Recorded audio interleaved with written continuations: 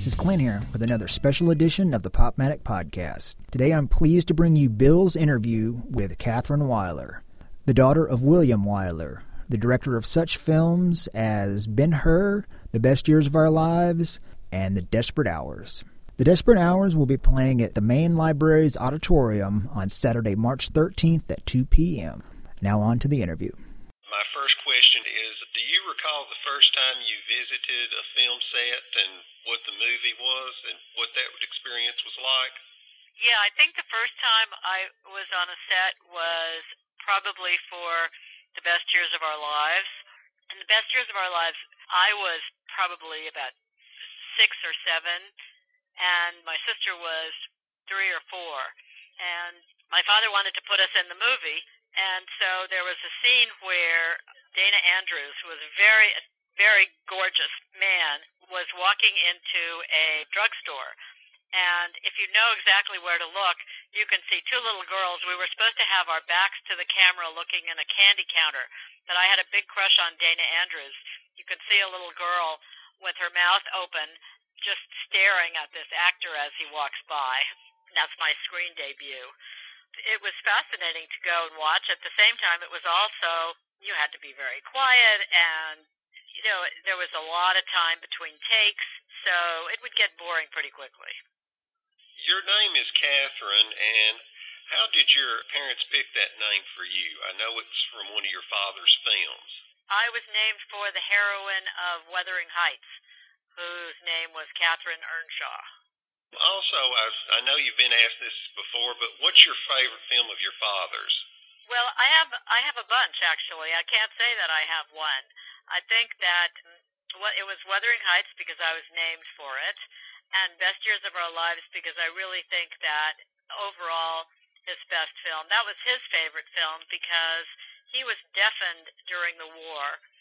He was making documentaries in the Air Force and lost his hearing, and so he came home very disturbed about his future. Would he be able to continue as a director? And he always said that making Best Years, he knew what it was like to be a returning veteran.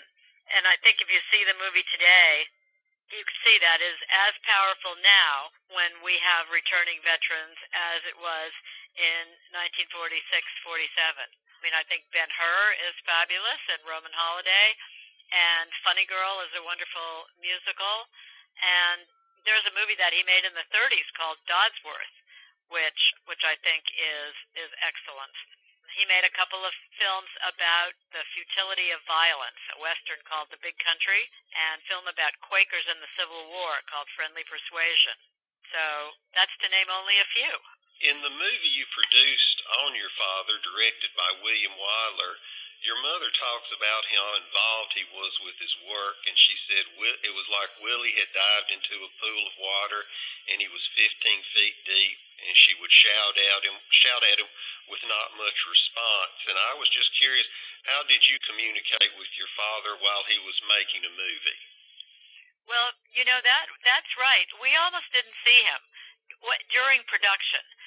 The way it went, which was actually quite fun for us, was that he would lead a fairly normal 9-to-5 working life when he was preparing the film, and then he would, you know, go into this, I always thought of it as sort of a long tunnel. When he was in production, that's when he would be gone before we would get up, and we wouldn't see him. He would be home after we'd gone to sleep. So, and on the weekends, if he wasn't shooting, he would be meeting with writers or whatever.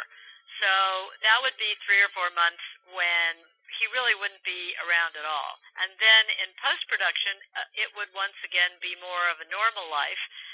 So during pre-production and post-production, that's when we would find out about his problems with the casting or the editing. We would talk about the problems of the story in the beginning, and you know, the problems of length and whatever during the post-production. So he always invited our opinions, although he didn't very often use anything that we said. That was even leading up to the next question. I'm kind of curious about that. Could you cite an example of a film that he did ask your opinion about?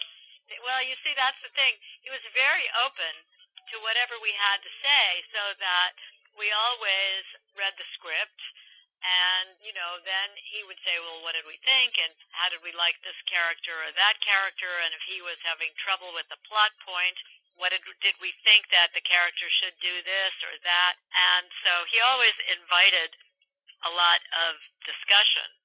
But I'll tell you, I do remember, for example, there were also films that he made when I was a kid that in those days I wasn't allowed to see because, they were too adult for my young ears or whatever. So one of those films was a film with Laurence Olivier called Carrie.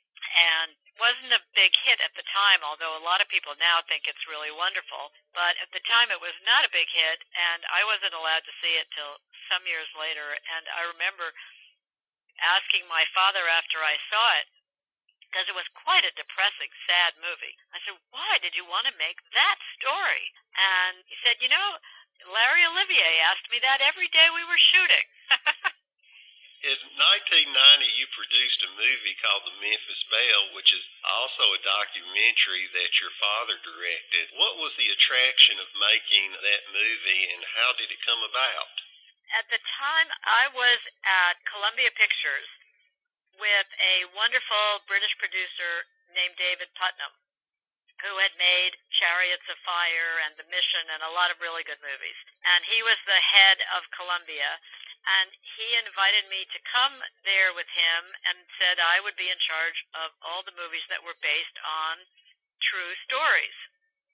So I thought The Memphis Belle was a true story that my father had made, and that it could lend itself to a fictionalized feature film. So that's what we did. We actually took the structure of the documentary, which was the last mission of this plane, and we just fictionalized it by creating backstories for all the characters, and it turned out very well. I'm very proud of it. In 2001, I was attending the Virginia Film Festival, and I got to see an early silent movie your father directed called The Shakedown. Oh, yeah. And the film was remastered and had an original piano score by Donald Sosin. And I was curious, did you ever see this great presentation? I'm not sure that I saw it with Donald Sosin. I have seen it, and in fact, it has been preserved at the George Eastman House in Rochester. And we're trying now to see if we can somehow bring it out on DVD, because I agree with you. I think it's a movie that you can see was made by a young director with lots of energy, and it's really fun. And he even makes a cameo in the movie. Forgotten that. Yeah, he was the referee. I'll have to look at it again. Yeah, my best friend, Lewis Hicks, loves The Big Country. It's one of his all-time favorite movies. Mm-hmm. And if I did not ask you if you had any memories about your father working on that movie, he would never forgive me. So, do you have any special memories about The Big Country? Oh, sure I do. There was a big scandal in The Big Country, which was that, that Gregory Peck and my father were good friends after Roman Holiday. And when my father approached him to make The Big Country, he said he would actually like to be a producer also, so that, he could move into something else beyond just being an actor. So he became, I'm not exactly sure what his title was, but some kind of producer on the film. And one day they were out on their location, which was somewhere, I think, in the desert of California, but some hours from L.A. And my father was very stubborn. Every director I've ever met has been incredibly stubborn. And the movie opens with a long sequence in what they called a buckboard, with Gregory Peck and Carol Baker going home to her ranch. And it's quite a long scene, and at some point, Peck wanted him to reshoot it. That wasn't happy with his performance, I guess, when he saw the dailies. So my father thought the performance was fine, and he wouldn't reshoot. They had a big fight, and Peck left and went back to L.A., which, of course, was a terrible thing to do because that left the production high and dry. And he was gone for, 2 or 3 days, and everybody was horrified. And finally he came back, and he and my father did not speak again for 20 years or so, maybe longer. Anyway, in the late 70s, my father was receiving the AFI Life Achievement Award, and Peck was there that night, and he approached my father backstage and stuck out his hand and said, whatever he said, something nice. And so my father shook his hand and said, well, I'll tell you, I'm still not going to reshoot the buckboard scene. So I hope that's a good story for your friend. Oh, that's a wonderful. He'll appreciate it.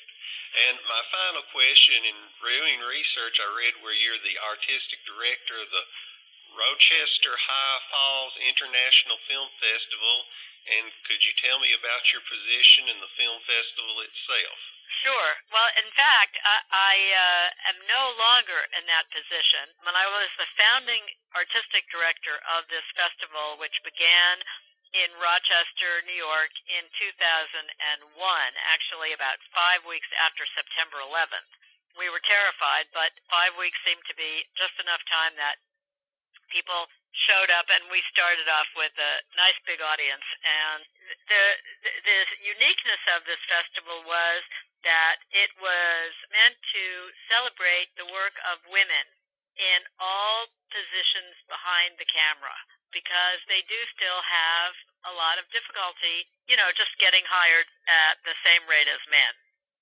Women directors, cinematographers, they all have a very hard time getting work. So that was what our festival is about, show their work and help them to get more of it. But this past summer, they decided to change the festival quite radically, at which point I resigned, and it's got a new name. It's now called Film 360 365. Well, I'm sorry to hear it. But I had a great 9 years. It was really fun, and we made something quite unique and that we were quite proud of. Well, fantastic. I'll leave it at that, and I just want to say thank you, Miss Weiler, for taking this time to do this for us. Well, I'm really pleased that you asked. I hope you have a great screening.